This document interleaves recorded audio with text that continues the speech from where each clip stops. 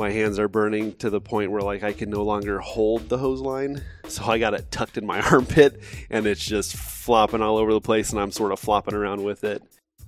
What's up, my brothers and sisters? Welcome to the Fireground Fitness Podcast, where we talk about all things pertaining to life on and off the fireground. The views and the opinions expressed are mine and those of the guest. Today in episode 32, we have the opportunity to sit down with my brother Derek Block. He suffered some serious burns during what would otherwise appear to be a very routine fire. He tells us his side of the story, what he learned, what took place, what he knows now that he didn't know that day. And we also talk about the recovery process, what it takes to get through those kind of injuries and get back on the fire truck and run more calls. There are so many lessons learned that are so important for each and every one of us, whether you are on a fire truck or you are operating in your daily life, doing other things. Understanding the risks and the decision making that takes place is critical. So take a listen to what Derek went through and see if there's some lesson that you can extrapolate to your own life. Enjoy. So I'm sitting with Derek Block today. I want to talk to you about all kinds of stuff, right? We've been talking for the last 30 minutes and I forgot to hit record. So now it's recording and we're going to have, I want to go back on some of that stuff we're talking about, but we're talking about training and promoting and supporting our companies in the streets and how we do that. But, obviously nobody else knows this, but you and I at the moment, people who are listening to this who don't know Derek, you were burned in a pretty significant fire and he had some really significant burns and, want to share with everybody, I want you to share with everybody kind of your experience with that and, what happened in the fire, but also kind of what happened in the aftermath, what was the impact on you? What was the impact on your family and all that kind of stuff? Cause there's such an enigma, that people don't seem to really wrap their mind around, right? There's this risk out there when we're fighting fire. Well, what's the consequence really look like, for a guy who survives? But before we do that, who is Derek Block? Introduce yourself. Yeah, so Derek Block.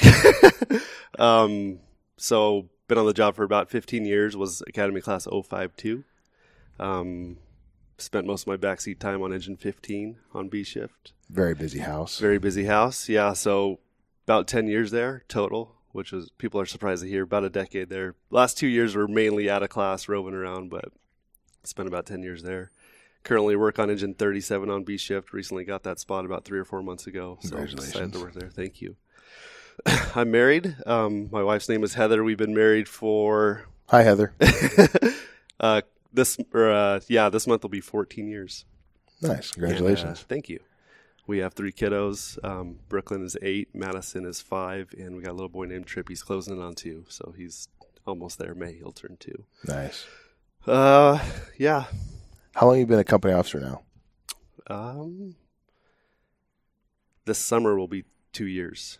Yeah, so pretty fresh still. Nice. Yeah, so I was roving out of class for probably about a year and a half before that. Got promoted, and it's been a year and a half since. What was that like for you, becoming a company officer and transitioning from that backseat?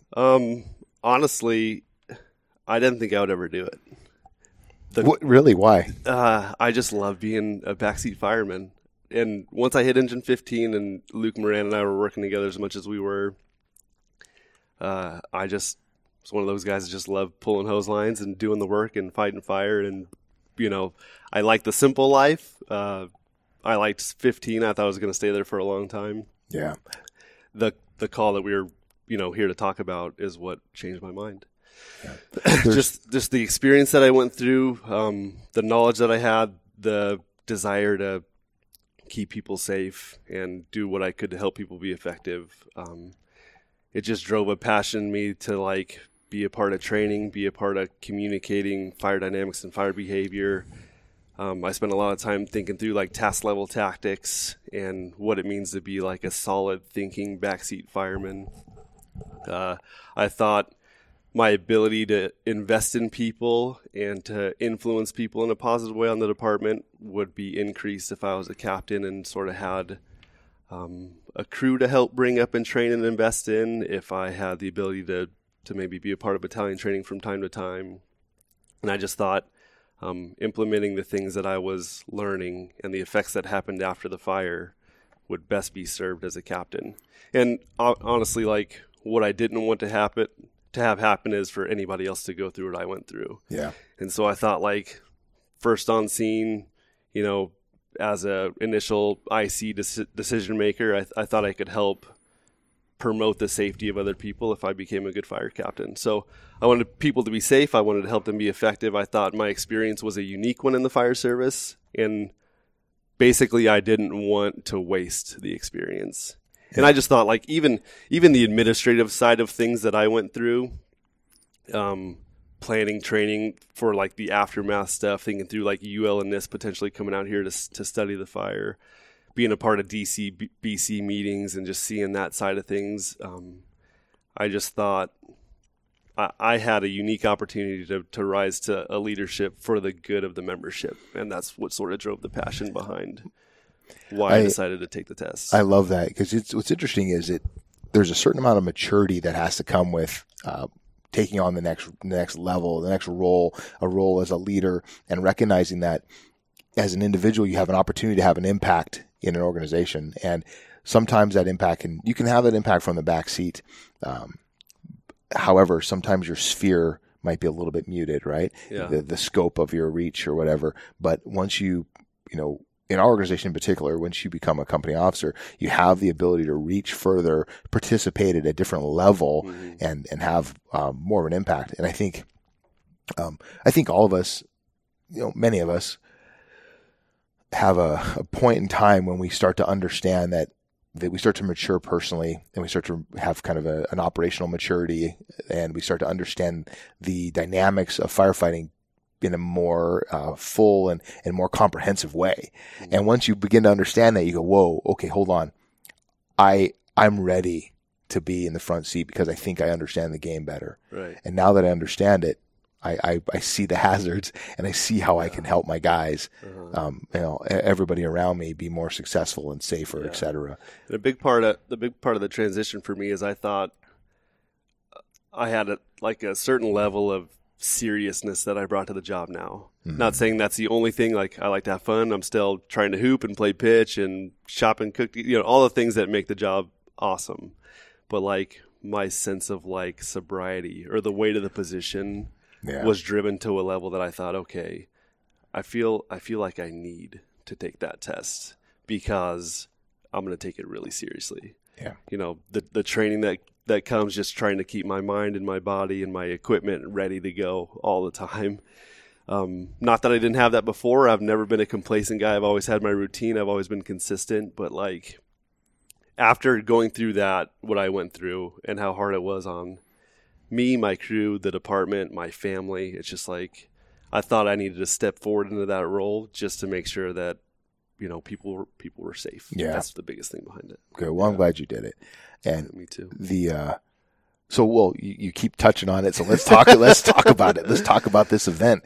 So tell me about that fire that you had. Okay. And what happened that day. Yeah, it was November 12, 2014. An Engine 15 was dispatched to a house fire on 47th Avenue in Bethany Home. It was, I can't remember the exact time, but it was right before dinner at some point. And so we responded. Our crew was intact, apart from Jackson Maldonado had the day off, and Albert Abril was our captain that day. So you had a roving captain? We had a roving captain, yeah. But who spent his whole career on Engine 24 and who we'd had at 15 a lot of times prior. Yeah, so for those who don't know, our neck of the woods, those stations are in the same neighborhood, same community, or same part of town, rather. So yeah. Lots of the same structure types, et cetera, building types. And we'd worked a ton of fires together. Yeah.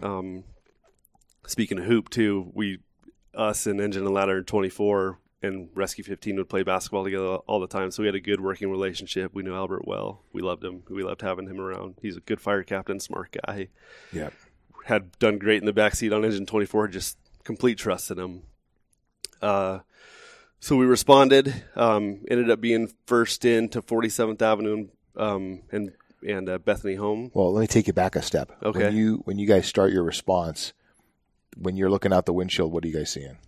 I mean, it's working. We can tell. So right when we take that left onto 43rd Avenue and we're heading down Camelback westbound, we can see a column of smoke. Yeah. It's not like, whoa, pump the brakes. This is something crazy. It's a good column of smoke. Yeah. We know it's working, so we're heading that way, just knowing that we're dealing with the working fire, starting to make a plan about laying in. And we had a plan about who's, whoever's plug side takes the plug, whoever's fire side takes the nozzle. Did you already have any clue about the structure when you heard the address? I didn't. Well, yes. The PTI said house is on fire. The neighbor called. So the neighbor just to the north called and said, can see smoke and fire. And then the PTI did say vacant house next door on fire. Okay. So that's one thing that I know I knew, but I don't know that I thought through what that means for my actions and my risk management Right. at the time. Like I just, it didn't change a lot besides like we might not be dealing with the amount of overhauled salvage stuff that we normally do. Yeah, it's empty. Yeah, it's empty, so we can just go put this thing out. And, there are some things that triggered, but for the most part, like I'm thinking about potentially taking a plug, pulling a hand line, doing a search and getting to the seat of the fire and putting the fire out. And right. Doing my job as usual. It's interesting, though. The reason I'm asking you about the what you saw when you were headed there, did you know what did you know about the structure? Because as a company officer, and then there's like kind of this revisionist history, right? Like there's the looking back as what did I think as a firefighter, and what do I think now? Yeah. So many years later, Right. How do I look at structures now, and what information am I gathering now? Yeah. So I guess my thought was, did you have any pre-planning on that building? Because I'm sure you'd driven by that house before and in that area, but was that something that was in your mind? And it sounds like it wasn't really. It wasn't really. The funny thing for me is talking to like Kurt Ederer because he spent all those years on Engine 15 on A shift. Yeah. And he knew the house. He knew the address. He had Yeah. been there before on other calls for squatters with fires to the exterior, brush fires in the back, brush fires in front. Like he was familiar. And he was the responding chief to this whole thing too. Yeah. So he was familiar with it. I wasn't. This wasn't technically our first due. Engine 150 and 151. That's their first due now after the restructure. So they had all of 47th Avenue and Bethany Home was their first due now. Not to say that I wasn't right on the edge. So I wasn't familiar with the address apart from the PTI information. Yeah. And it is funny, like that would be the PTI would be something that, and maybe Albert did, I just don't remember. That would be something that I would communicate to the back seat, like looking back, just to make sure that they know, like there is a potential for savable lives, but because the person that started it was a person, like there was squatters there. They were living in there. It was more furnished than people think. People think vacant house, they think empty. The house was anything but empty. I don't know if people recognize how much fuel was in that house. Right. and the fact that people were living there and the neighbors knew it. So although it did have squatters. It did have squatters. But it was, to be clear, it was boarded up. Yeah. Except there were there was steel entrances, rolled but shutters on the windows when we pulled up. It was tightly sealed. It was boarded up. The front door was already open, but definitely like a good size up would cause me to drop my level of risk to risking a little for savable property now. Yeah. I think I was on the same page without probably being able to articulate it quite as clearly as I can now. But I knew going in like this, my actions matched like a lower level of risk until things changed. And I thought there were my fellow firefighters in there to protect. Like that's what drove my actions, and that's what ended up causing. Well, me so we need to cover that part. Yeah. So back up a little bit. So so you guys are rolling up on scene, and now tell me what you're looking at. So we saw a good column of smoke, black turbulent smoke column from the back of the house, and pretty lazy laminate smoke, believe it or not, coming from the front door. So I thought I was dealing with like an exterior fire, like maybe on the patio, that was extending to the house and starting to make its way through the house. It was definitely in the attic, so they had that bird block with just those little pinhole deals through the attic, so we could see pressurized smoke coming from the gable end. Yeah. And good pressure. So the attic was going, and the back of the house was going, and the backyard was going. So So what prevented you guys from kind of going right to the backyard? What we've been trained to do and taught to do. and the way, because it was a vacant home, there was nothing but oleanders on one side and trash on the other. Like right. The carport was like blocked off by trash, right? Blocked off by, there was no access to the back. apart from spending a lot of time getting there. Right. So my plan, the nozzle was on my side. I pulled the hose line, trying to just pulled it in such a way that I was trying to get a good size up. I pulled it to get 3 sides of the fire, pulled it to the front door. And my plan was to just try to, Maryvale House, stay in the middle, don't go to any of the hallways or anything, but stay right in the middle and shoot right through the front room to the kitchen. And then towards the back Arcadia door, putting fire out to get to the back of the house. And because I knew the seat of the fire was back there, that was definitely the most pressure. So, my thinking on a size up. And so to describe this kind of house, it's a single story, I would call it like a small ranch style, where the kitchen and living room are on one side and you have a small corridor with bedrooms going down the other side. Yep. Exactly. So, my size up as a backseat guy was I wanted to take a snapshot of the layout of the house to know how to navigate when I get inside when it's dark and no visibility. And I always want to find the fastest smoke. So it was pretty simple. Like I want a layout of the house to know how I'm going to get around and how to do a search and how to, get my nozzle where it needs to be. And I want to see where is the most pressurized smoke because that's where the seat of the fire is. So we can do a search as we make our way to the fire, put the fire out. So that was my plan. So that was a size up. I mean, we didn't lay in. So I had Luke there with me. And once we got to the front door, things were starting to progress a little bit to where smoke was probably at our shoulders. When you first went through the door. When we first went through the door. So not totally banked out of the ground. A lot of people have it, people see the videos of when people started pulling out cameras and think, you went into that? But no, we didn't. I mean, knowing what I know now, we were in a really good position because it looks like an inlet on the back side of the house. It looks like the fire dynamics where it was getting fed from that side of the house, and we had a bidirectional flow path in the front door where there was an inlet where we were going in, and then it was an exhaust up top. So we were coming in on an inlet side where air was being drawn in, and smoke was coming up over the top of our heads. So that's a good position for a firefighter to be in. Yeah. So so that was our plan. That was our size up. We actually had a conversation at the front and just said like, hey, it's definitely pressurized in the attic and it's getting to the point where we can be dealing with hot conditions when we go on the inside. So we were cautious. We even had a conversation at the front door like, hey, let's be careful on this one because we noticed, how tightly sealed it was. We noticed the block construction. Any kind of egress would have been. Yeah, and it's going to hold heat. Super. Yeah. Impossible. Right. Yeah. And so, based on how pressurized the smoke was to the back of the house and how it looked in the attic, we just knew that we might be dealing with, hot conditions when we started progressing our way to the seat of the fire. I didn't think I was going to encounter heat right away, but I knew I was going to encounter heat as I made my way through the house. So, part of what drove like the way things ended up unfolding on this fire was the way that we had to manage the hose line. Because of how I pulled the hose line through that vacant lot to the south. And then the house is east facing, the house is east facing, the door is north facing. Right. So if you can picture that. Yeah. I pulled my hose line to the south through a vacant lot because it was going to be easier for me to flake out. And so the way that I hopped this little half wall, entered into the north facing door. Made a hard turn. And then had to make a hard turn to start going through the front room. We had 3 corners to manage. So, anybody that's, a backseat fireman knows that can be a little bit of a challenge. PETA, pain in the ass. Exactly. So, I mean, Luke was used to being the plugman, which I hope he hears this. It just happened to work out. He was again humping my hose. Support. Yeah. So he's one of the best firemen I've ever been around. So he knew like, hey, this is going to be a place where I need to make sure that I help Derek be successful. I'm going to make sure that he gets the amount of hose that he needs to be effective on the fire. So he had it in his mind once he saw the way that the hose was laid out that he was just going to be stuck at that front door for a little bit. Yeah, at the corner.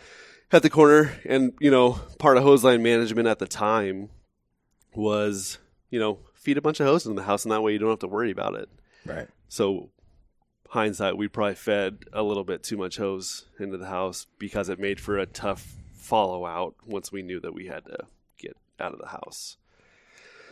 And so pulled the hose line to the interior. Still the conditions were about the same. Started making my way back. Started encountering heat enough to drive me to my knee. So I dropped to my knee. Luke's behind me now. And I just think, like, if I'm going to progress any further, I'm going to have to change conditions a little bit. So I just opened up a straight stream, just sort of penciling the ceiling like I'd been taught in the flashover chamber at the academy, and that I've done a lot of times on Engine 15 up to this point. So by penciling, you mean just bursts, right? Short bursts of water. Yep. Mm-hmm. And the way that I'd always operate on that was, like, obviously, like, if it's too hot to proceed, you're going to have to drive temperatures down in some way, and your water's the way to do that. All right. But you don't want to upset the thermal layer by dropping, like, the hot gases at the top and dropping that and causing that to swirl on top of us. So I was trying to be careful with how much water I flowed in that front room. But part of the way that I would gauge that is, like, I would open up my nozzle and then I would wait to see if I got any water return. Right. And so once I got a little bit of water return, knowing, like, hey, it's not absorbing all of my water up at the top of this house, I know that, like, I've driven condition or temperatures down enough to start moving forward. At this point, I'm trying to match my, like, internal or my interior size up with what I saw on the outside. I'm like, look, listening, feeling, seeing what I got. I'm hearing crackles on one side. I'm starting to feel the heat on my right side. How far in were you guys at this point? Not far. 5 feet, maybe 6. So right now he's right on my heels. He gets up to pull ceiling and it's hot when he's standing up. We know based on conditions that there's fire. Is this a conversation? Are you guys communicating this while you're in your interior at this point? Are you guys talking? Yeah. We're still able to hear each other at this point. Okay. Wasn't a lot of communication. We'd been working together for 7 or 8 years at that point. So, like, I could feel him standing up and I can hear him pulling ceiling. So now I'm backing up. He actually tapped me on the shoulder at one point and I backed up and I started flowing water into. We were only pulling maybe 3 foot by 3 foot. It was too hot to stay up there for that long. But once we were on our knees, we were comfortable. It's funny. We had just fought a fire a week ago on 33rd Avenue in Camelback. The conditions were way worse than what we went into on this one. So, like, we went through a streak, and then we had one on, like, 45th Avenue and Pearson that was worse than this one, too. So, like, we were coming off of, like, 2 really hot fires 2 weeks in a row, and this one, like, felt like, oh, this is better than the ones that we've had in the past. So, like, even though we're on our knees, even though we're flowing water, like, we're not concerned. Like, it's just part of, we just need to get back to the seat of the fire, and we just need to change conditions. It's going to take a little bit of work to get there. Take a little bit of work to get there. Yeah. So, flow some water up into the attic, start to see some conversion up there. And now, like, were you seeing flame when you were squirting in the attic? Could you see the flame? I think, yeah, we could see a little bit of glow, but, like, not much, especially because we were forced to not be able to drop a lot of ceiling because the conditions just had us on our knees. So at this point, I'm thinking, like, the conditions are going to continue to get worse, so I'm going to have to eventually get water on the seat of the fire to make this problem go away. The only way that we're going to not continue to get hotter and hotter is to put water on the fire. So I took a second and tried to listen to where I was hearing the most popping, trying to feel on my body, like, where's the most intense heat coming from. It was sort of coming from my right. So right now I'm in the center of the room. I start making my way that way.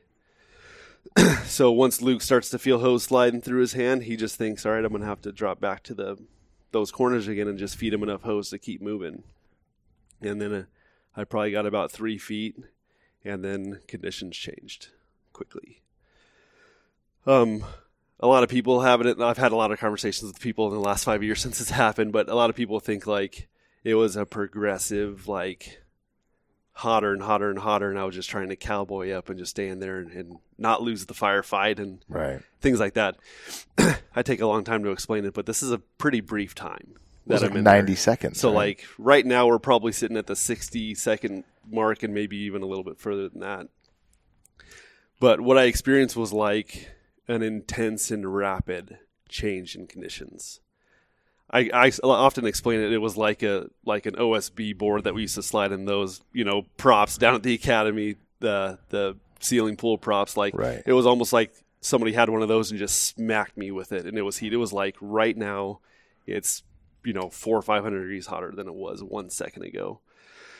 So in that moment, it felt like a wall of heat hit me. My ears, I felt my ears go. I knew that they went. I was like, whoa, my ears just bubbled up. The back of my neck went. I knew that was definitely blistered, and my fingertips. So I knew I was getting burned. I had like sort of stood up and was scooting on my feet, but trying to stay low when that happened. So I immediately dropped all the way down to my knees, and conditions were no different down there. So at that point, I opened up my line and turned behind me to just try to feel for Luke, because I was just trying to communicate that we need to back out. It was untenable. Like, I was being burned. I knew I was being burned. And so when I turned around to have a conversation with Luke and to feel for him and to yell for him, I just didn't get anything back. Like, I couldn't hear him. I couldn't feel him. He wasn't around. But I knew he was on the hose line, and I knew he was inside. Those are the two things I knew for sure. Right. Luke and I had fought so much fire together that he loves fire. So like, there's no chance that he would be anywhere but right by my side at that moment. So like, right. there was no thought in my mind that he had dropped outside to communicate anything, to feed hose. Like, I just knew that he was experiencing the same conditions that I was experiencing. So now I'm concerned for our safety. I know that I'm injured. I don't think I'm injured bad, but I just know that we need to get out and redeploy and make a different plan. And I needed to communicate with Albert, because we hadn't made contact with Albert yet. So once I couldn't talk to him, my plan was to keep the nozzle in my hands and just back out as best I could on the hose line. I didn't shut the line down. I didn't crawl back out. I just thought I was going to try to just back up on the hose line and make my way back to the front door. At this point, like, in my mind, I'm thinking flashover is imminent. Like, the temperature is so hot and the smoke conditions are so bad. Now I can't even hear myself talk. Conditions are so bad. It's still blacked out conditions, right? It is totally. I can't see your hand in front of your face. I can tell the smoke was turbulent. I could, when you can like hear how, like, it's almost creates its own sound, like it's loud. Yeah. It was almost like I could hear how turbulent the smoke was just pushing by me, and I just know, like, this thing's going to flash over and kill us if I don't prevent that with my hose stream. So at this point, I started to open my line fully and kept it open. Now, that's something we could probably come back and talk about, because some people disagree with that decision. I stand by that decision. What would be the disagreement? That I just steam burned us by doing that. And they would equate the amount we got burned from that point forward with the steam production in that room. But you're already being burned. I'm sure that I did have some steam burns, but I was burned by just high heat, by like convection heat, Yeah. Anyways, and I'd be interested to see, like, if this thing, gets ramped up and gets studied a little bit further. I'd be interested to see what they have to say about some of that stuff. But anyways, so I'm backing out, and the way that the hose line, based on the pattern that I had sort of done as I was trying to progress to the seat of the fire. Right. Like, I knew sort of the angle that I took. And let's be clear, you were what, like 7, 8 feet in, right? Right. So not far. 7 or 8 feet inside the front door. Front door. Have not made it past one room in the house. I'm in the living room. Right. Trying to back out, and I'm sort of making hand motions to you, but I'm trying to explain it so that people can sort of understand. Once I sort of backed out as far as I could with my feet on the hose line. Well, I'm sort of on my hands and knees, so I'm sort of backing out. I'm sort of pressing myself back on my hands and knees. Yeah, feeling the hose line that's coming in through the front door. I'm holding the open nozzle in my hand, and I'm still getting injured bad. And so I'm backing out, and I come to a point where I could tell that the hose line sort of banks off, and I know that the front door is right behind me. So I just sort of back off that hose line and back up, and I haven't contacted Luke yet. And now I know I'm somewhere in the 3-foot vicinity of the front door, but now I'm in a corner that I'm like, what the heck? Like, I don't remember this corner. Like, right. Here I am in sort of an unknown position. I know I'm feet away from the front door. I can't see any light from the front door. The smoke conditions are ridiculous. And, thinking through like the aftermath of it, what people saw from the exterior of the house, including Albert, who was still, deploying companies and stuff on the way in and getting his gloves on and getting ready to make entrance. And some of the staged fire companies waiting to be deployed saw the same change in conditions that I felt on the interior. So what happened was that laminate smoke that was coming out about, now probably waist high, just banked down in an instant to the ground and just became super turbulent. Right. And that front door became full exhaust. Full exhaust. Yeah. So now it went from a bidirectional flow path to a wind-fed full exhaust from some failure on the backside of the building. Right. And we we know that the wind was out of the west that day, from the west to the east, which is normal in Arizona, right? Kind of a southeasterly wind is really common for us. And then that back patio, the glass failed. Yep. And that caused the wind to push right in that big wide opening and push all that and add air in big push of air into those conditions, into that fire and into the structure. Yeah, and I think it'll be important for us to circle back around and talk about some of those fire dynamics too. But right now, everyone saw, including Battalion 151. Yeah, they saw what I felt, and it was a rapid change of conditions in a second. Yeah, and so conditions banked down were forced out. So right now, I'm in a corner that I wasn't positive exactly where I was. I know I'm in the front room. I'm somewhere by the door, but now I'm no longer on the hose line that's coming through the front door. Now I'm just holding the nozzle, and I don't want to go back a single inch. I want to either go out the front door or stay where I'm at, because in order to crawl out on that hose line now, if I shut the nozzle down, was going to be to crawl all the way back through that, that front room. To follow the line totally out, instead of just getting on a wall and heading outside. My primary concern at this point is imminent flashover, and Luke is feeling what I'm feeling, and I haven't found him. And so I know that there's one way for us to stay as safe as we can, and that's an open hose line to prevent a flashover and to prevent him from being killed. So what I was thinking at that moment was yes, I'm getting hurt, but I'm the only water source in this room.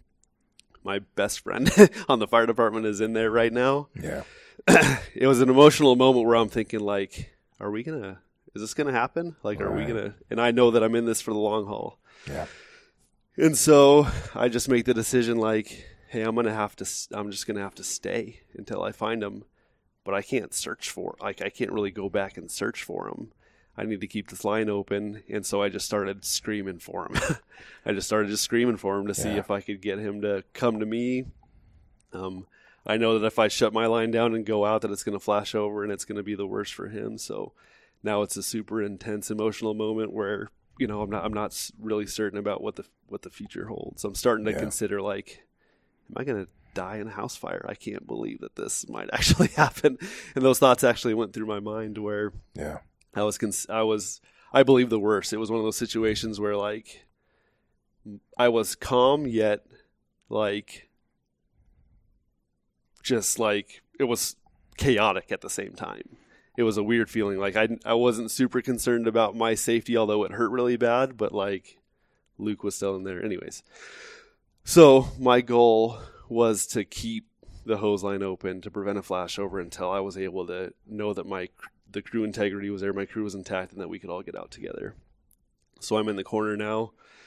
Knowing what I know now about the fire behavior, what was going on, I was probably in one of the worst positions in the house that I could have been in. And that probably explains why my burns are significantly worse than the other guys that were inside that room. So now Albert's in the room searching for me. Luke's searching for me. Both of those guys are concerned about my safety. They're feeling what I'm feeling. Everybody's on their hands and knees.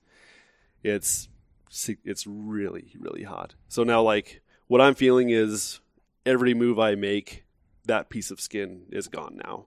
So I would face my right shoulder to, where the fire was at, and I would feel it go. So I'd immediately just have to turn in a different direction, and that side of my body would go. And then I would get on my hands and knees and get as close to the ground as I could, all with my hose line open, and my stomach would go. And I knew what part of my body was burning every second I was staying in the house.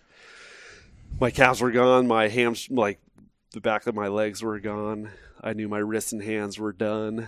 At this point, it's getting hard for me to hold the hose line in my hand. Yeah. I mean, our gear had what they call it, the TPP, right? Thermal protective property or whatever. It can only absorb so much heat energy before it's you might as well be saturated. butt naked, right? Like, Yeah, it doesn't do you any good. Yeah, and the position that I'm forced to be in to get low is just compressing that air barrier. So I'm compressing. It's gone, yeah. So I'm compressing all that heat, and actually, so now there's some conduction burning going on from my turnouts that have absorbed a bunch of heat. Now I'm pressing it into my skin. Yeah, direct contact. Yeah, my burn patterns. Yeah, that direct contact. Like you could tell based on where my burns are, how I was moving in the fire and how I was positioned. Interesting.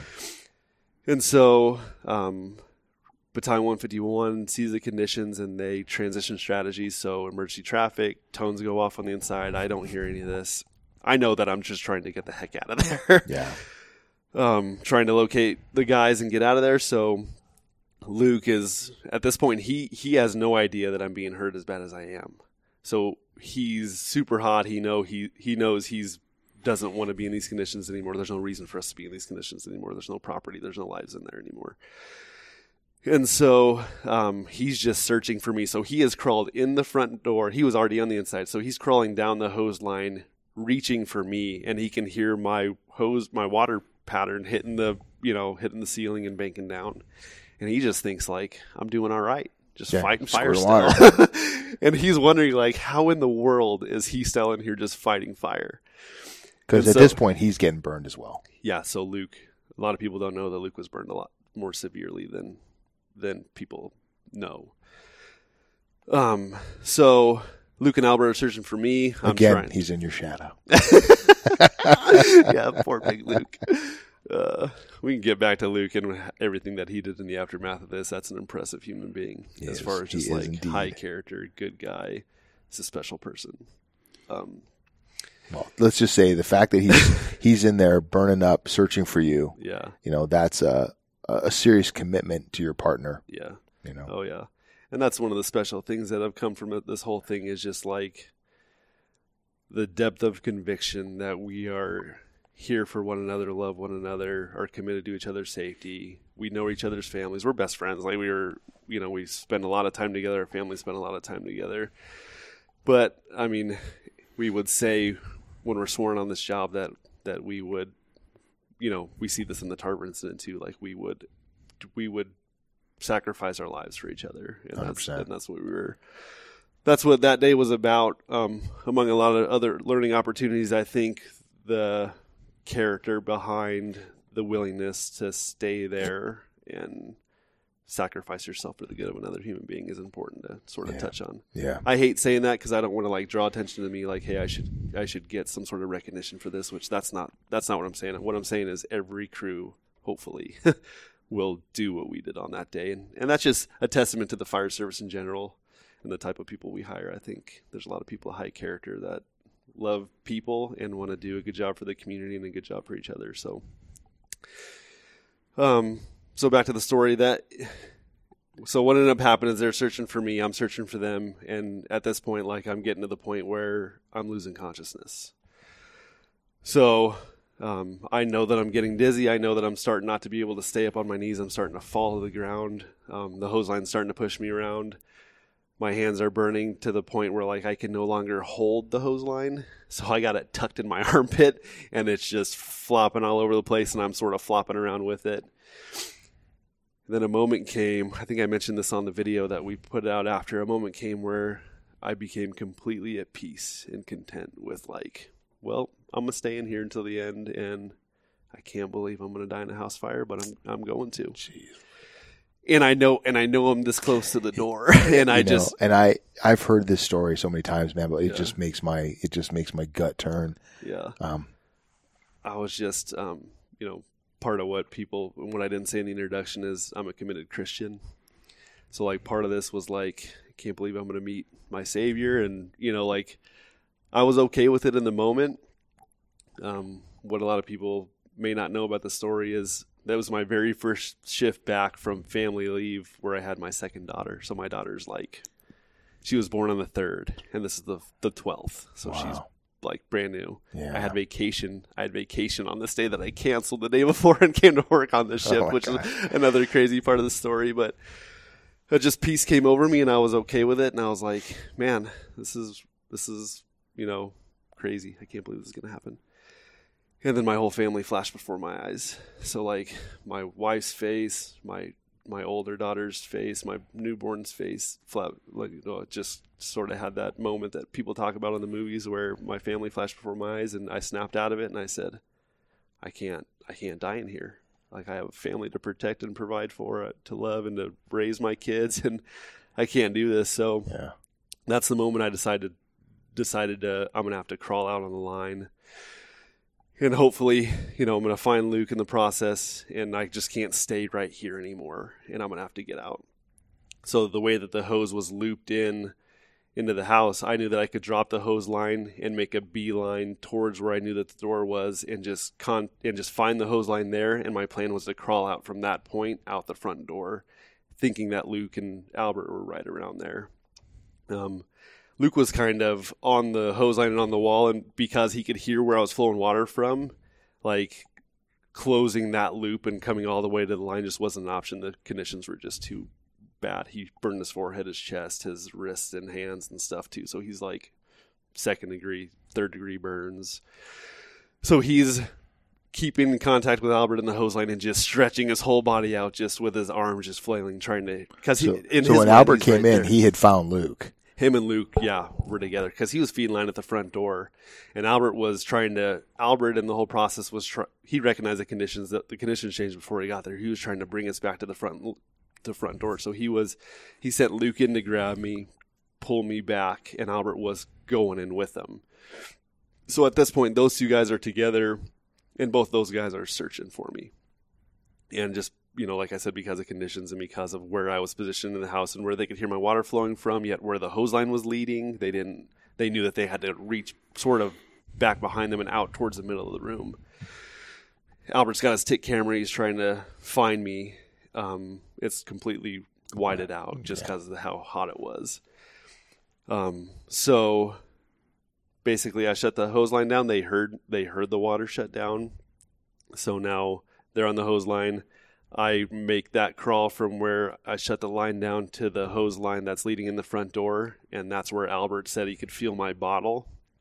And I sort of bumped into those guys. And once I bumped into those guys, I stinking jumped out of that front door as fast as I could. Like, I dove out. Those guys just said they were still inside, and they just said that they felt me. Albert reached and touched me with his hands. I bumped into those guys, knew that they were there.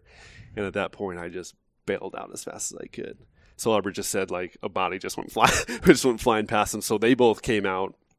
And those guys are impressive the way that they stayed in there the whole time, not really knowing I was injured. Yeah. Like, in my mind, I was thinking Luke was injured and thinking, like, he needed to be rescued. I didn't mention this part, but I tried to call a Mayday. And that's one of the sort of lessons learned, is just where I was keeping my radio at the time. I was keeping it on that loop on the outside of our turnout coat. Oh, yeah. So it was just exposed to the environment. It wasn't protected in my pocket. It was just connected. I just knew how important it was to listen to it and to be able to talk in it, even as a backseat fireman. So I just always kept it there without, not really being trained otherwise. And so I attempted to call a Mayday. That was before I shut the line down. Attempted to call a Mayday, and I just fired it out there. I just, Mayday, Mayday, Mayday, this firefighter block. I'm by the front door. I'm being burned. I can't find Luke. That's what I remember saying. That was it. Then I shut the radio off. And did that transmission get out? No. And so, I don't know for sure whether or not, like, my hands were so badly burned that I didn't press the button fully. Couldn't key the mic. And just with everything that, I've studied since then, like, it's a common occurrence to have the guts of your radio to reach an internal temperature to where they just fail. Yeah. And it's a pretty low temperature. Yeah. And given the fact that my radio was on the outside of my turnouts, I think it's something like 160 degrees. I don't know. Cody Worrell is the one that told me that. Yeah, the number that comes to my mind is 140, but it might be 160. So it's somewhere in that in that range. It's low. It's way lower than you would expect for a fireman to have. Yeah. In conditions where we're constantly in conditions that are well over that. Yeah. So there's a possibility that the radio just failed. So we don't know for sure. And even across the country, people have had radios fail like that on calls where they get sent out and be tested, and they come and they test fine because the internal guts have reached a normal temperature again. Yeah, they set back into their connection points or whatever. Yeah, so yeah, that's I've heard a potential about that. for that might have been what happened to me. I don't know. Yeah, they talk about that in NIOSH studies all the time, where a member attempted a Mayday. They report that the radio didn't work, and then they test the radio and it worked. Right. Yeah. So that happened. So you guys bail out, and I want to repeat this fact. I've said it a couple times, but I want to repeat the fact that this all transpired in about 90 seconds from when you guys went. That's in. right. The story makes it seem like it was a 30-minute operation or something, just because I want to hit all sort of everything that we were thinking and feeling in there. But yeah, it was a very short time. I forget, like, our total on-scene time from Albert's on-scene report to his communication with command. Now he's interior. His communication with command to get ALS and a rescue for an injured firefighter to the front. Man, I just watched the video a couple weeks ago as I was preparing for this, but it was somewhere in the neighborhood of like 5, 6, 7 minutes. Like the whole incident was short, and our time actually on the interior was something like 2 minutes or less. So bailed out, and that's when Luke finally came up to me and he's like, I got this. Look, they lift me over that wall. They carry me to the center of that yard. This is where some of those news footage has me. And it's sort of a crazy scene because like you can only see our boots in the front yard. That's how now we're in the smoke still. And so some of this news footage can just see like 20 firemen surrounding me, and you can see the gurney wheels, and you can see some of those guys like turn out boots in the bottom of their pants because the conditions have gotten so bad since. I didn't really mention what Ladder 26 did or Engine 26 or any of those guys, but now those guys carry me to the front of into the front yard, and I look up at Luke and I was like, I'm burned. It felt like when I jumped out, I remember this moment distinctly. When I jumped out from being interior on that house fire to this November day, I felt like I had jumped into an ice bath. Like I felt like it was the coldest thing I'd ever experienced in my life. So now I'm freezing cold after just being, but it felt good after being just that hot. It was such a weird transition, but. And he goes, I know, man, we're all burned up. That was hot. Like right now he's just thinking like we got bubbled ears and like, right. Yeah, man, we're burnt. Can you fight? Yeah. We need to pull our hose line to the back of the house and start putting this thing out. And I looked at him. I'm like, no, dude, I'm burned bad. And I'm like, you're going to have to take my gloves off. And he's like, what? And I'm like, you're going to have to pull my gloves off. And I'll never forget the look on his face. He pulled one of my gloves off and I had no skin left. My whole hand sloughed off in the glove with it. And he just like stumbled backwards and just had this look on his face, like his eyes are wide open now. And you can see at this moment, like everybody sort of understands the gravity of what happened. Because it was so short, it was like, hey, and then that's when Albert cleared command and said, hey, we need treatment. We need ALS and a rescue to the front for an injured firefighter. And then, our guys, when they hear injured firefighter, like everyone in the world came to help. Every stage company, I think it got bounced to a first alarm already. Every stage company, every guy wants to help. So now I'm surrounded, and those guys are just peeling my gear off and starting to see how bad I was burned. My burn has progressed pretty significantly while I was at the hospital. So, like, some of the early pictures, it looks bad, but, like, some of the pictures 2 days later, it looks that much worse. Yeah. So, Rescue 26. So what percentage of your body was burned? The only percentage that county counted that I've seen in documentation was anything that they had to skin graft. So I had 3rd and 4th degree burns to about 20% of my body. That doesn't count like some of the 1st degree and some of the smaller 2nd degree stuff that I had in other places. So I guess probably 30 to 40% total body surface area with like the really severe burns, 20%. Yeah. But, like, it covers from my shoulders down to my ankles almost. Right. Everything's burned, just varying degrees but just spots. Yeah. So, like, more severe spots. So, like, you can see, like, my quads have big spots in them, but, like, the surrounding skin is good. My calves have these big spots in them, but the surrounding skin is good. My back only has one big spot in it except for my stomach. So, the largest burn that I have is when I told you my stomach went. My whole stomach all the way to my back is burned. But I have burns on my wrists, my arms, everywhere. But the way that my burns the pattern of the burns is pretty fortunate. It's a blessing because rarely does it cover joints apart from my hands and my wrist and up here on my left arm into my chest, which for burn victims, like any burn victim knows, when burns either are circumferential or cover joints and end up being a part where a lot of mobility is affected. Yeah. That's the really difficult things to come back from. So from that point, they load me in Rescue 26. Albert and Luke jump in the back along with some guys from Glendale, and Rescue 26 transports me to county. Dumped every pain medicine that they had in the boxes back there. I still remember, like, one of the first things that I remember the county nurses and doctors telling me is like, you gotta breathe, you gotta take a deep breath, you gotta breathe, because they even gave me more pain medicine when I got there. So they totally just, my central nervous system and my respiratory drive was just conked out. So like they were trying not to intubate me, but like they were worried about that. So my O2 sats were like in the 70s or 80s. So they were coaching me to breathe more. So those guys did a great job, treated me and getting me to the hospital. And how long did you end up being in county? 34 days. So a little bit over a month, 34 days total. I think based on just like some factors, like they were trying to get me out before Christmas Day. I think they let me out a touch early based on the way that I looked. I looked bad. I wish I would have brought some of the pictures. Like if this was like videotape, like some of the pictures of me when I left. What we can do is crazy.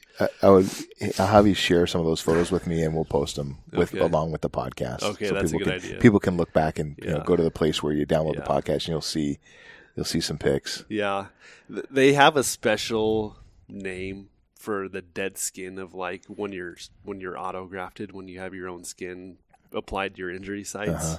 I think it's called eschar tissue, but I don't know for sure. But like the edges of my skin was pink and everything in the middle was white. And I'm just thinking like, you guys are going to send me. I wanted to go home. There's nothing more that I wanted than to just get the heck out of my little room at County Hospital and get normal sleep and try to get back to some sort of like, trying to get back healthy. But they sent me home, and my wife became my nurse for a while. What a saint. She's got a brand newborn at home, which is in and of itself incredibly demanding. Yeah. And then she's got to take care of you. Another baby. Another big baby. So hey, go back though. So we'll talk more about your wife and the home piece here. And, but what was it like in the hospital? Like, what is the basic of the treatment there? Like, what do they do? And how horrible is that, man? It's got to be just freaking miserable. It's hard to communicate how bad it was. It was even like you can imagine it based on what I'm about to tell you, but like it was hard. It was super hard.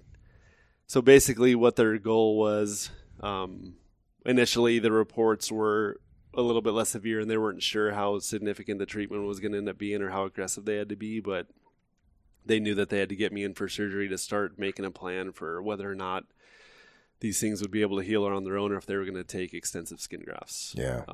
And based on the progression of those first few days, I think I was reading some text messages. I've saved all the text messages and a lot of the emails from the incident. I mean, it was apart from like becoming a Christian and like marrying my wife and having my kids, this is probably the most significant incident or life-shaping incident that I've had happen in my life. But, so I've saved all those things so I can see sort of the timeline, which is sort of interesting. So I think 3 days later, I think my mom sent a text message out to my church saying this is going to be a long road and that now they're talking about autografts. And so I think about 3 days in, I knew that it was going to be pretty significant, difficult treatment. So basically their goal is to get my injury sites to a point that they can accept my own skin as a covering for the injury. Where are they? I mean, based on your burns, where are they grafting from? They harvested all the skin that they autografted to my upper body injuries from my back. Remember I told you I just have one spot on my back? Yeah. And so my around my waist is burned. So everything in between that one spot and around my waist, they shaved all that skin off. and either stapled it or sutured it to all my injury sites on my upper body. And then you're like, hey, I feel good laying on my back. Not anymore. Not anymore. And that was one of the most painful parts of the whole thing is they literally have this device that they just run over your back and they just shave the skin off. And depending on where the skin graft is going, they either do a 1-to-1 ratio and just take that skin and apply it right to the injury site, or they put it through this big gnarly contraption that spreads the skin out just to be able to be more efficient with the skin that they harvest. And then they place that sort of, it's like a grid. It's like you could see the difference between my 1-to-1 grafts and my spread out grafts because of the way that the pattern is. Interesting. And their goal is to make anything visible look good, and anything that's like not going to be visible from close, they'll stretch that skin out and apply it to you. So the way that the treatment process worked is their goal is to treat the injury sites to a point that when they apply the autografts is just a way to say, like, it's my own skin now. Yeah. Your body won't take any other skin. So no donors, no nothing like that can stay permanently. So it has to be your own skin. Get them to a point that they'll accept, and the skin grafts, and like, there's enough blood vessel innervation in that skin that it'll be able to survive, because the last thing that they want to do is do it again. Right. So what happens there is that they, once they know that they have to do grafting, they either use pig skin or cadaver skin to sort of promote blood vessel growth. So they do a big debridement, right? They scrub everything out, right, to get all the dead flesh and all the burned flesh and all the garbage out, and then they use these other skin grafts or temporary grafts to help the tissue bed heal. Exactly. And the debridement is not a one-time process. It's almost an everyday process. Yeah. So that was one of the hard parts, is dressing changes were every day. Debridement was often, really often. Yeah. And then when you actually go into surgery, that's when the more intense, like, cutting away of stuff happens. So they actually cut down, like they had to cut through most of my skin in certain areas. They had to cut into muscle. And their goal, I mean, this is just from memory, like a doctor would be able to explain it a lot better, but their goal is to get things to the point that they bleed.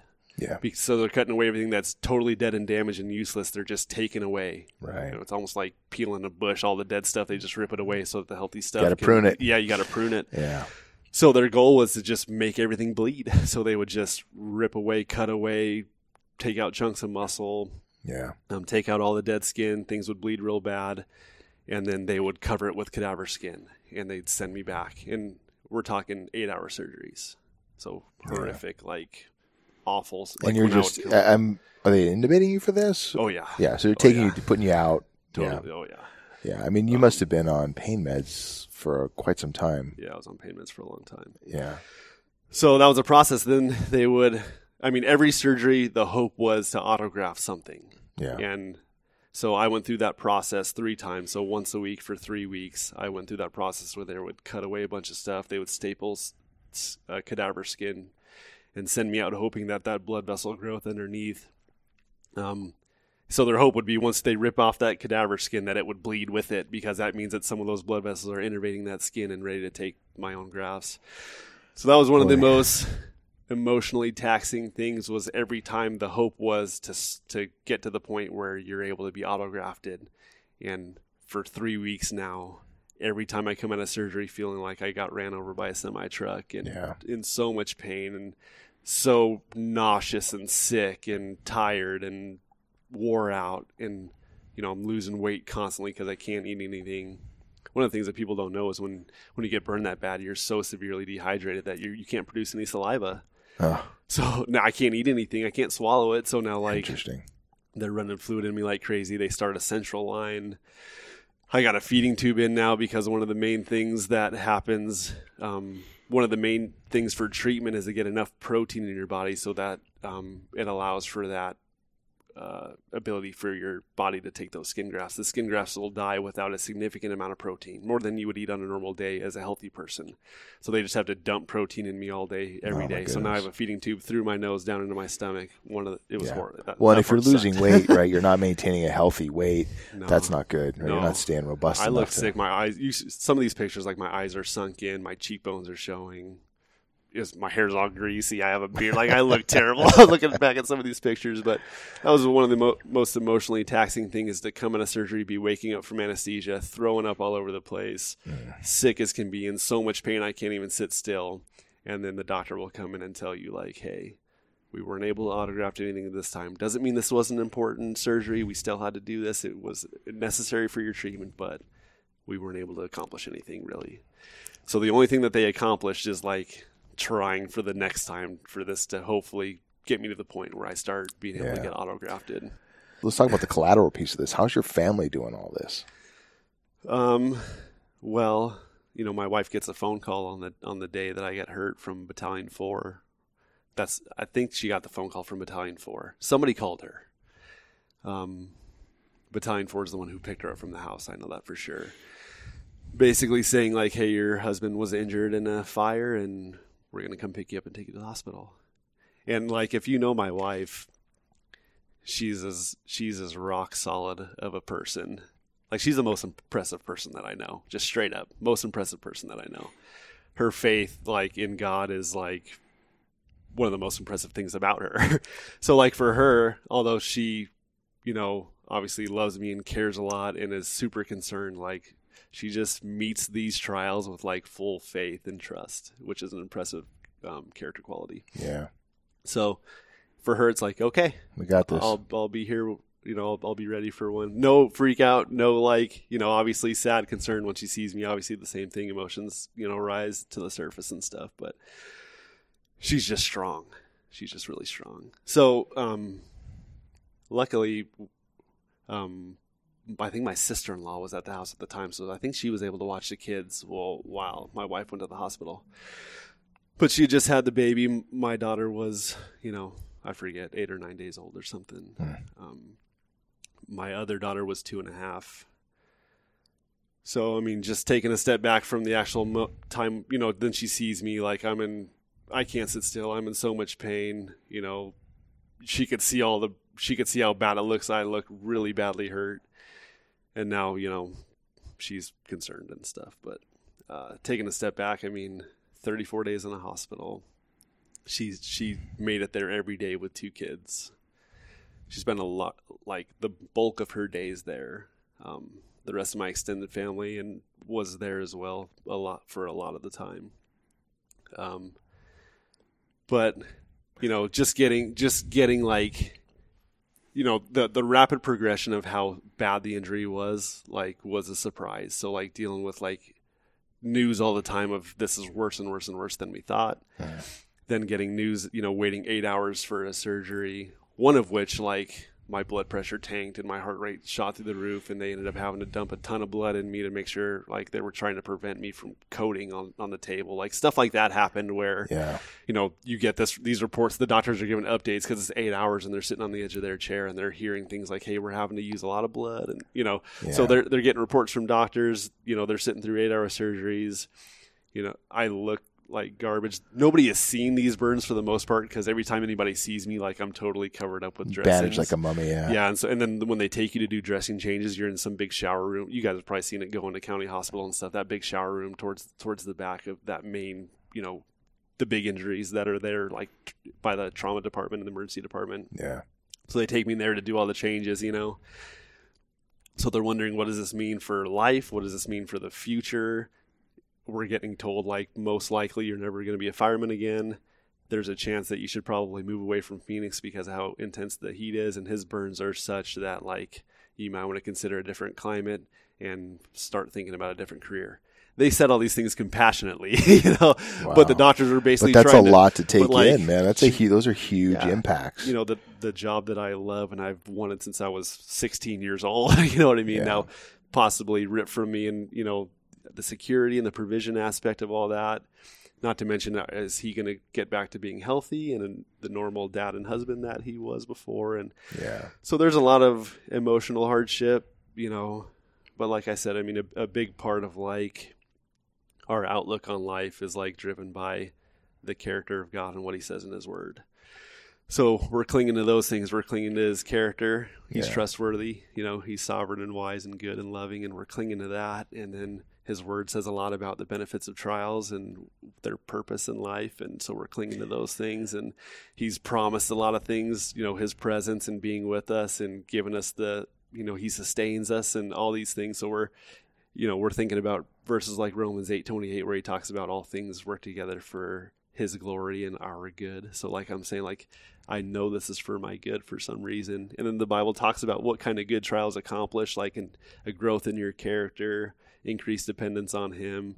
I'm thinking about, 2 Corinthians 1, where it talks about God's comforting you so that you'll be a better comforter of other people in the future. So all these verses, like, one of the first things I asked for is my Bible. And I just want to start searching the word and see, like, what are trials? Why do they exist? And how do I respond to it? And my wife is thinking the same thing. So we're just trying to be faithful Christians who trust God and who move through this trial in such a way where Christ is honored and we're taking advantage of the benefits that happen in trials. So there's a bigger worldview picture behind this. Like, it's not like an accident in our view that happened out of nowhere. Like, there's God's sovereignty at work and his goodness at work in some way, and we're just trying to make sure that we're faithful in those things. Yeah, I fully believe that there are lessons to be learned in every trial, right? That's regardless of your faith view, there's a reason that we're here, and I feel that reason is to learn and grow, right? You're going to learn it because at every turn there's something to learn and to grow from. Right. And so, these trials that are so seemingly indomitable, there's something that you can come away with, and not to be Pollyanna, not to silver, to put a silver lining on everything. I don't want to do this again, just so you know. I'll try to learn what I could. Exactly, but it happened, and therefore, how can we grow from this? Yeah. Not to make this about me, but I will just offer this insight. My dad and my brother passed away a week apart. Wow. And I was just like, holy crap, this is. I don't know what to do with this. Uh-huh. And the compassion that was poured out to me by friends and family, fire department family and outside friends and family, helped me understand how important it is to just be present for people when they're going through trials, right? So that was the, it was hard, and I knew that, like, there's nothing that anybody could do to make it feel less crappy. Yep. But they could recognize that, hey, we see you, we see that you're hurting, we are here for you. Yeah. And that was my lesson, right? That was one of many lessons, but that's one of the lessons that I took away from that. And so we talk about, you spent 34 days in the burn unit, and then you go home, you've got a brand new baby, you've got all these reasons to live, and but yet you're going through this massive, for lack of a better expression, shitstorm, and yep. But when you come home, you're not out of the woods yet. No. Right? So how much longer are you, how long does the ordeal really last? Yeah. Just to backtrack for a second, I forgot to sort of mention, like, my kids and that whole thing too. Yeah. Like my 2.5-year-old, she's wondering, so now they're not seeing me ever. I think I only suddenly held, Dad's not home. Yeah, no, what the heck? Maddie was, that whole first month I held her twice. My newborn, it's one of those things where it's crazy to look back on, and now they're being drugged to hospitals, and now they're with, my extended family in the fire department and my church and everybody, like you mentioned, like, people being there for you. Yeah. Like, I almost tear up when I think about how everybody served me and loved me, and how big of a deal it was that they stepped up the way that they did. It was a sight to see. But so they're getting passed to grandparents and friends and my brothers and like, Heather's family and all those things. So it was a trial for them too. They're young enough to where they only remember it because of the pictures that they see of them around. But one of my favorite pictures, I got, hospital gown on. I'm all the way wrapped up like a mummy. I got a central line through my neck going down into my heart. I got a feeding tube in my nose. And my daughter I was in the waiting room. My daughter is standing next to me. She's 2.5. And she's on the bench next to me looking right at me. She's probably only like 5 inches from my face. And she's got a shirt that Heather bought her that says, Daddy's my hero. And it's just one of my favorite shirts that I have, or my favorite pictures that I have of that incident. But so home life, transition from being cared for and treated by like a team of medical professionals to my wife was trained in like a 2-hour process. So I still remember this. I was sitting in the shower room. They had peeled everything off me, just sitting there butt naked in the shower room. One of the things we're talking about character growth, like humility is a big one that grew because of how much, I didn't even mention like how I wasn't able to wipe myself or eat food. I'm being fed, I'm being cared for after I go to the bathroom. Like after they autographed you, part of what happens there is they splint you so you don't move and rip the autographs off. So like I'm without my hands and arms for a week after. I'm without my legs for a week after they do that. I can't walk. I'm using bedpans. Like there's just so much that goes into like how terrible that hospital time was that I didn't even really get into. But so I still remember sitting there. All the surgeons, some of the residents come in, and some of the nurses that are there, and the physical therapist. So I got like a team of 20 people in the shower room surrounding me. I got a towel over myself, and they're just looking at every part of my body. And I'm just thinking in my mind, like I'm praying to God, please say that I can go home. But I'm looking at my body, and I'm thinking, there's no chance that they're letting me go home today because I look terrible. And then the doc, I remember the surgeon looked at me. They were so great. The staff there was so fantastic. But he looked at me. He was like, you want to go home today? And I go, yeah. He was all right. We'll send you home. So then at that point, they brought my wife in and they showed her how everything looked. And so they brought her through the process of like how you clean all the dead tissue out. What happens when we when you have to rewrap you. So they took me into the room and they had some of the techs there show her what to use in what order. So there's certain different things that have to go first and something that goes second. Then it gets wrapped in a certain way so that it stays. And then here's how the pressure garments go. And so she's just learning all this in one shot. And my goodness. And then they say, all right, it's all yours from here. So every day it was a 2-hour process of showering, just trying to scrape out all the dead stuff so that the other stuff can kind of grow in and be healthy. And then having her help me with all that. We had like a hospital shower chair. I'd walk out to the walk-in part of my bathroom, and then I would just sit there while Heather went to work, and she would clean up everything that needed to be cleaned up. She would rewrap everything. She would put all the appropriate bandages on. Certain bandages do certain things, so like she had to put certain ones on. So then she would wrap me in. Either one of my sister-in-laws or some of my family or my mom would come and watch the girls while Heather did this for 2 hours. And so it was a process of like physical therapy, her treatment and care, trying to get sleep and rest, and just trying to figure out a way to get some energy back up and start to get healthy and start to get strong and start to look at and potentially get back to the job. Yeah. My dad, for the first while, because I was on so many pain medications, would come and pick me up from my house. There was one spot in the valley that they said, you have to go here if you're looking to get back on the fire department, and it was Rehab Plus. Used to be on 40th Street in Thomas. They had like some people that had some exposure to burn injuries in the past where they had recently like rehabbed some significantly burned people. And some of their residents were like county hospital PTs and OTs that had trained at Rehab Plus and went to county to work, and so they were referring people back there. So my dad would pick me up from 51st Avenue in Bell, where I lived at the time, and take me all the way to 40th Street in Thomas every day. And they'd kick my butt pretty good there for a while. So it was just having a team there where the physical therapists were great, but also the people that were like physical trainers. I still remember he asked me a question the first day I was there, just like, hey, do you want to be back on a fire truck? And I was like, yeah. And game on from that point forward. Like he was like one of the best one of the best combinations of like support and concern and care for me, and like, I'm not going to let you get away with anything. I'm going to push you as hard as I can. Like, I'm going to be in your, it was at the moment I said that, it was his goal to do everything that I needed to help me be successful, which is, I still am friends with him to this day. I talk to him all the time. So it's just one of those things where relationships got built throughout. But home life was tough. I mean, Christmas Day was shortly after. I'm having my dad come over, put together, Christmas toys for the kids. I can barely, sit up for a certain amount of time. So like a lot of those pictures, I'm pale and I'll give you an hour and then I got to go back to bed type of thing. So it was just hard. It was just hard acclimating to that. Yeah. So how long did it take you before you felt for quote unquote normal? I would say, I don't really remember. I would say probably in a month after I got home, I was starting to do all the daily activities and stuff, like starting to drive myself down to the Rehab Plus.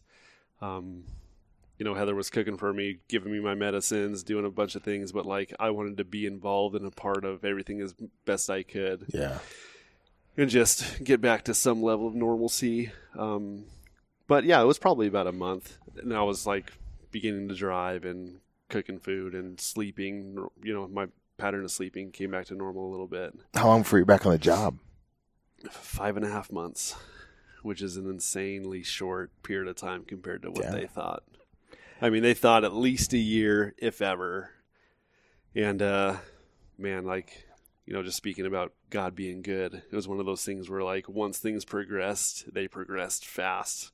So all of a sudden I was getting stronger. I was feeling better. My energy was rising. I went down to the academy and started, working light duty, and I picked there just because I would be able to do intro to heat with those guys and do the flashover chamber to see, like, is my skin going to be able to hold up in these environments? So I felt like I checked that box off. I was starting to get strong enough to think that I could return to the job and be an asset to the crew, and I only had one more hurdle, and that was the mental hurdle of like how I'd respond. Once I saw another column and I'm responding in a fire truck license sirens, like, how am I going to react to that? And that was a very real challenge. Like, that's some of the thing, like that, talking with other burn victims across the country. I've been plugged into like the DC Firefighter Burn Foundation and keep in touch with a lot of those guys. And so there's sort of like a national and international group that just helps people recover from things like this. Talking to a lot of those guys, it's sort of the unspoken reality. You don't want to seem weak. You don't want to seem like you're scared. You don't want to seem like this is going to be difficult or I might not react the way that I hope I would. I mean, I've been a fireman.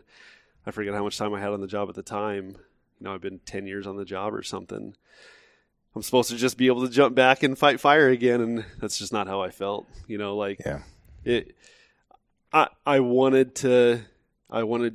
had one more monkey on my back. I just wanted to get back on a fire truck and fight another fire and get that under my belt. So that's what it was like getting back. I just had to check those boxes, get physically ready, get mentally and emotionally ready, and have my energy be up and all that stuff. And have my skin be able to take the heat. Yeah. Oh, it's a real trauma, physically and mentally. Uh-huh. And I think we don't recognize that piece as much as we probably should. Yeah.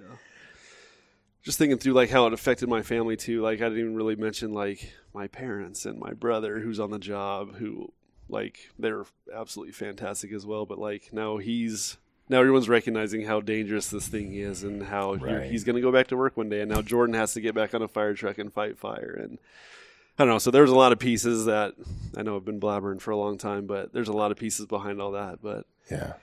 We talked about life lessons, right? Like how there's learning in all these things. So when you reflect back on this, what are some of the big takeaways for you that are, you talked about this being one of the, like the, marriage, children, and then this being the, life shaping event. Yeah. So what are some of the things that have been shaped for you in this? Professionally?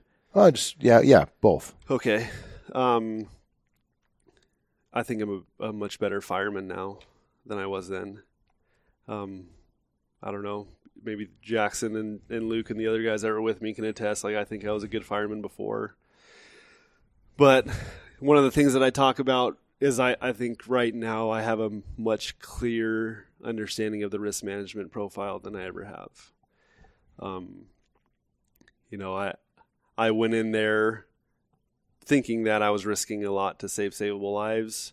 Once I felt the conditions, I think I probably knew by instinct that I was only going to risk a little bit for savable property. And then once Luke was missing, now I'm in the real green. Like I'm for sure risking my life to save savable lives. So I think there was a transition there where I went from green to yellow back to green. But knowing what I know now, I hope if I had that exact same call again, once we're on our knees and trying to change conditions, I'm in a vacant house. There's no way that there's any savable lives in here. Based on what I now know about fire behavior and fire dynamics and task level tactics and how we can use our hose streams in a different way than we ever thought we would. And, unburned side versus burned side, and all those types of things that we can get into. Like, I hope right now, the minute I had to get on my knees and open the line to change conditions would be the same moment I would think I'm risking too much. This is saleable property, and I could reposition in a different tactical position and still try to protect this property as best I can, but from a safer, more tactically appropriate position. And so hopefully right now we would just, hey man, this is too hot for us to be in this house. Let's back out. Let's redeploy our hose lines to the back of the house. Let's fight this fire from, an upwind. Is that the right word? Upwind position. Yeah, I think so. From the burn side, and just put this fire out where we could see it from an exterior position, and we'll work our way to the interior when conditions are appropriate. And this way we're risking only a little bit for saleable property and not risking too much. And so I've had some calls as a company officer and some calls since then as a backseat guy, and it's clear to me what I'm risking and why. I know the why behind the what better than I ever have. That's an important jump to make, because when you become a company officer, it's not only your own ass on the line, right? There are other butts on the line as well, and you have a burden of stewardship and responsibility for the men and women that are working with you on that truck. Yeah. And when you're the supervisor and the company officer, it's your responsibility to make those hard decisions, and it's difficult. So it's good that you have that your perspective has shifted in a way that's, the operational maturity, right? You've grown up a little bit and recognize it. Hard lesson to learn. And what drives you. Like, what drives me is not what my backseat thinks of me.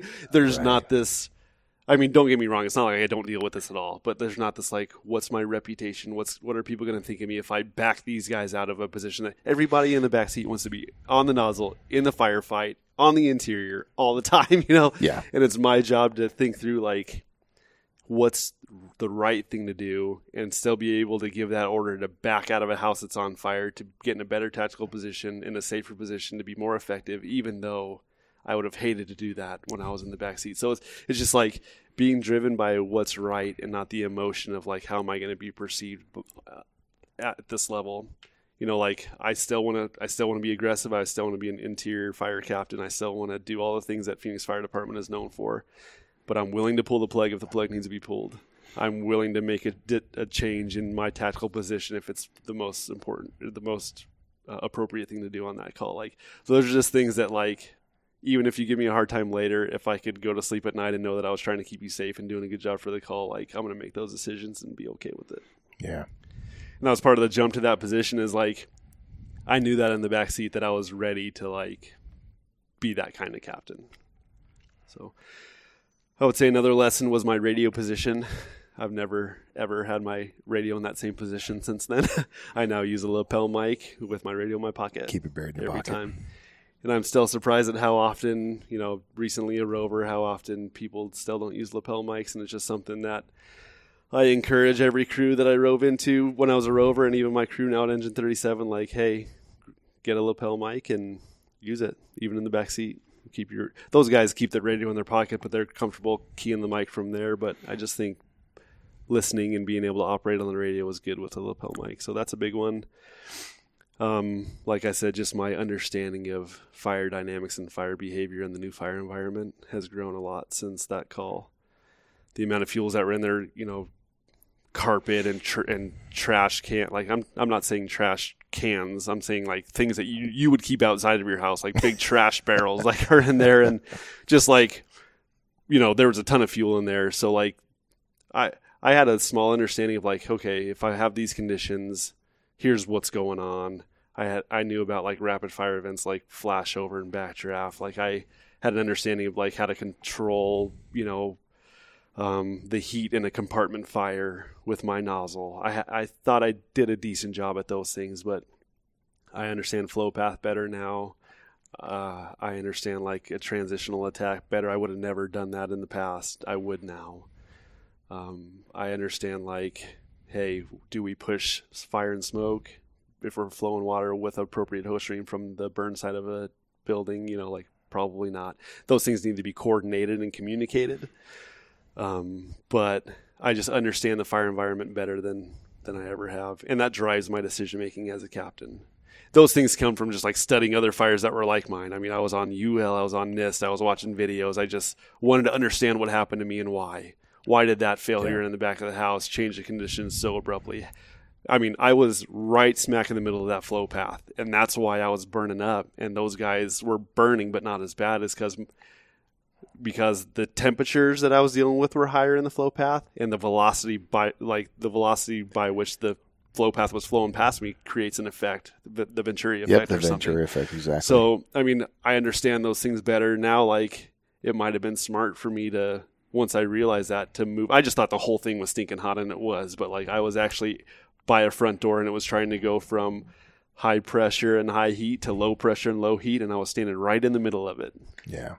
So now, I mean, we're talking about all this like mid-rise stuff and thinking through like working down these big long hallways and how that might affect us. Like my fire drives, like now I know if I'm in that flow path, I need to get out of the flow path. And part of the way that I might do that is go into a door and shut it behind me, stuff like that. Many, many amazing firefighters have been killed because of conditions like that. Right. And you are lucky. You have been given an opportunity, and that's huge to recognize that and to make something of that and to turn around and start studying the game a little bit more deeply. And I think I guess my hope for this conversation is that other firefighters will take your experience and grow from it, right?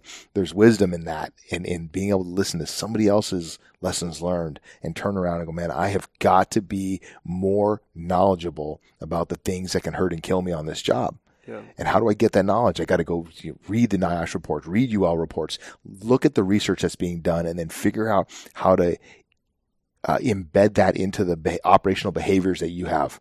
Yeah. And to think and to take the ego and macho out and set it to the side and know when and where to apply it, right? There's a time and a place to be aggressive. And I would say that you need to be aggressive, but sometimes it's direct attack. Sometimes it's an indirect attack. It's about being smart and applying your knowledge, skills, and abilities at the right time, at the right place. That's aggressive. Yes. You know, if you're just going willy-nilly about this and, hey, we're just going to squirt water and put fire out. Hey man, we're just going to, make grabs. Well, that's a crock of crap. Yeah. Right. You have to do this job correctly and put water in the right place at the right time to have the most appropriate effect on the fire so that you can. We just had a small apartment fire not too long ago with the guys were trying to make entry. It's like an 800 square foot apartment and they couldn't get in the front door because of the heat. Yeah. And you're like, wow, this is a one-line fire. This is a small space. They were flowing water like crazy, couldn't get the fire out. It took a second and then a third line to be flowed from the outside to get water in the right location to get the fire to go out. Yeah, and people don't realize that. I felt completely impotent. My hose line was doing nothing in this small compartment. Yeah. In this fairly small house. I did nothing to affect that fire, even though I had that hose line open for as long. So people just think like as long as I got a hose in my hand and fire will get put out and and I would say 95% of the time that's true, right? But it's understanding the nuances of the game and the nuances of the science so that you can be 100% more effective. Yeah.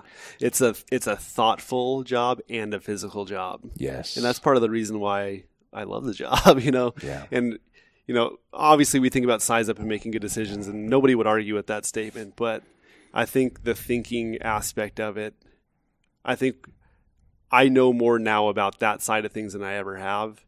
And I think the Phoenix Fire Department is doing a good job about implementing like the ability to be thoughtful and physical, like do both. Like, yes, you're aggressive, just like you said, but you do it in a way that makes sense with your size up. You always let your conditions drive your actions, but you need to be able to recognize conditions and see what's going on and understand the way that the fire's behaving, understand the building construction, understanding what your resources are and how you deploy them in order to help mitigate the problem. Like, there's a lot that goes into it more than just kicking doors in and stretching hose lines, even though that's the fun stuff, Yeah. And let's be clear, that stuff has to happen. Yeah. But it has to happen once you've used your brain. Yeah. And, we can all sit back and bench race a fire and be like, oh yeah, this is what should happen here. What should happen there. Yeah. Doing that in real time, in a compressed timeline under real hostile conditions takes practice. Uh-huh. And the only way you're going to get the sets and reps is through training And you're going to get some live reps, but at the end of the day, you got to put the time in the books, and you got to put the time in on the training ground so that you can make decisions wicked fast under duress. Yeah. You know, I'm still trying to get better at that. We all are. But it's one of those things, like if you're not getting the fires, you got to put your time into the training. And that's one of the things. I haven't done this perfectly. I need to get better at this too. But ever since that fire, I thought if I can do one thing a shift to get better, watch a video, read an ASH report, look at the line of duty stuff, watch some of Fire Ops videos, do something in order to try to get better every shift, then I feel like I'm discharging my responsibility. Like, I'll train as much as I can, try to get as much experience. I'm still a young captain. I still feel like I learn from every call that I manage. And sometimes I think, like, I expected to be better at that than I was on this call, based on all my experience that I've had with this call that we're talking about. And I'm still even growing in other areas. So it's one of those things where we just have to recognize that every situation is dynamic. You're not going to get as much experience as you hope. So you have to train hard. And one of the things that, I don't know, most of our guys are really good. One of the things that I have seen from time to time is just this poo-pooing of training as if it's just like something stupid. Like, it just, and even when it's said around me, I just sometimes wonder, like, man, I was almost killed in a house fire, in a pretty small, house fire that any of us can go on today. And I didn't do anything stupid. Like, I went through the front door, started sizing things up, I was making good decisions, doing what I'd been trying to do. Conditions changed. Things had to happen. I was almost killed. Like, why wouldn't you understand how serious this job is and the fact that people lose their lives doing it sometimes? And honestly, I mean, like I said, like, I'm a Christian. I try to trust God. I try to not overanalyze or worry about things, but I still to this day stay awake sometimes in my rack at work, thinking through calls and what I'm going to do if I get them, and how I'm going to keep these guys safe, how I'm going to send them home safe. And it's not all the time, but like, there are certain restless nights where I sit up thinking about how important it is for me to do a good job for the sake of them and their families. And I've been doing the job of a captain for over 3 years now. Like, I know that's not a long time, but like, you would think you'd start to get a little bit comfortable. Like, I'm just still not comfortable. It's still too important for me to have my crew go home without getting hurt. I still have a high view of being effective on calls for the sake of the customer. I still want to be aggressive and risk what we need to risk. That's why I got hired in the first place. But like, I have a very real and serious view of like how dangerous it is. And I just want to make sure that I'm not going to do anything that endangers those guys' lives. So the last thing I want to do is have somebody go through what I did. Absolutely. That's a great place to wrap, man. Yeah. Hey, Derek, I really appreciate you taking the time and sharing your story. I think there's tremendous value for anybody, frankly, firefighter or not, to listen to that story and recognize how important it is to train, how important it is to have a support system, have a support network. There's a lot of lessons in there, and I'm sure that whoever's listening to this will find their own pieces of that they're going to pull out of it and take with them. And I'm happy that you have learned something from this event, and really proud to know you. So thank you for taking the time and sitting down. Thanks for having me. Any final thoughts? No, I really appreciate it. Thanks for giving me the opportunity. One thing that I just think is important for podcasts like this is just, it gives me a platform to talk about it that I don't often have. So I'm grateful to you for letting me chat about it for a little bit. Cool. Are you on social media at all? Yeah. If anybody wants to reach out to you, what's your handle? Ooh, that's a good question. Oh my gosh.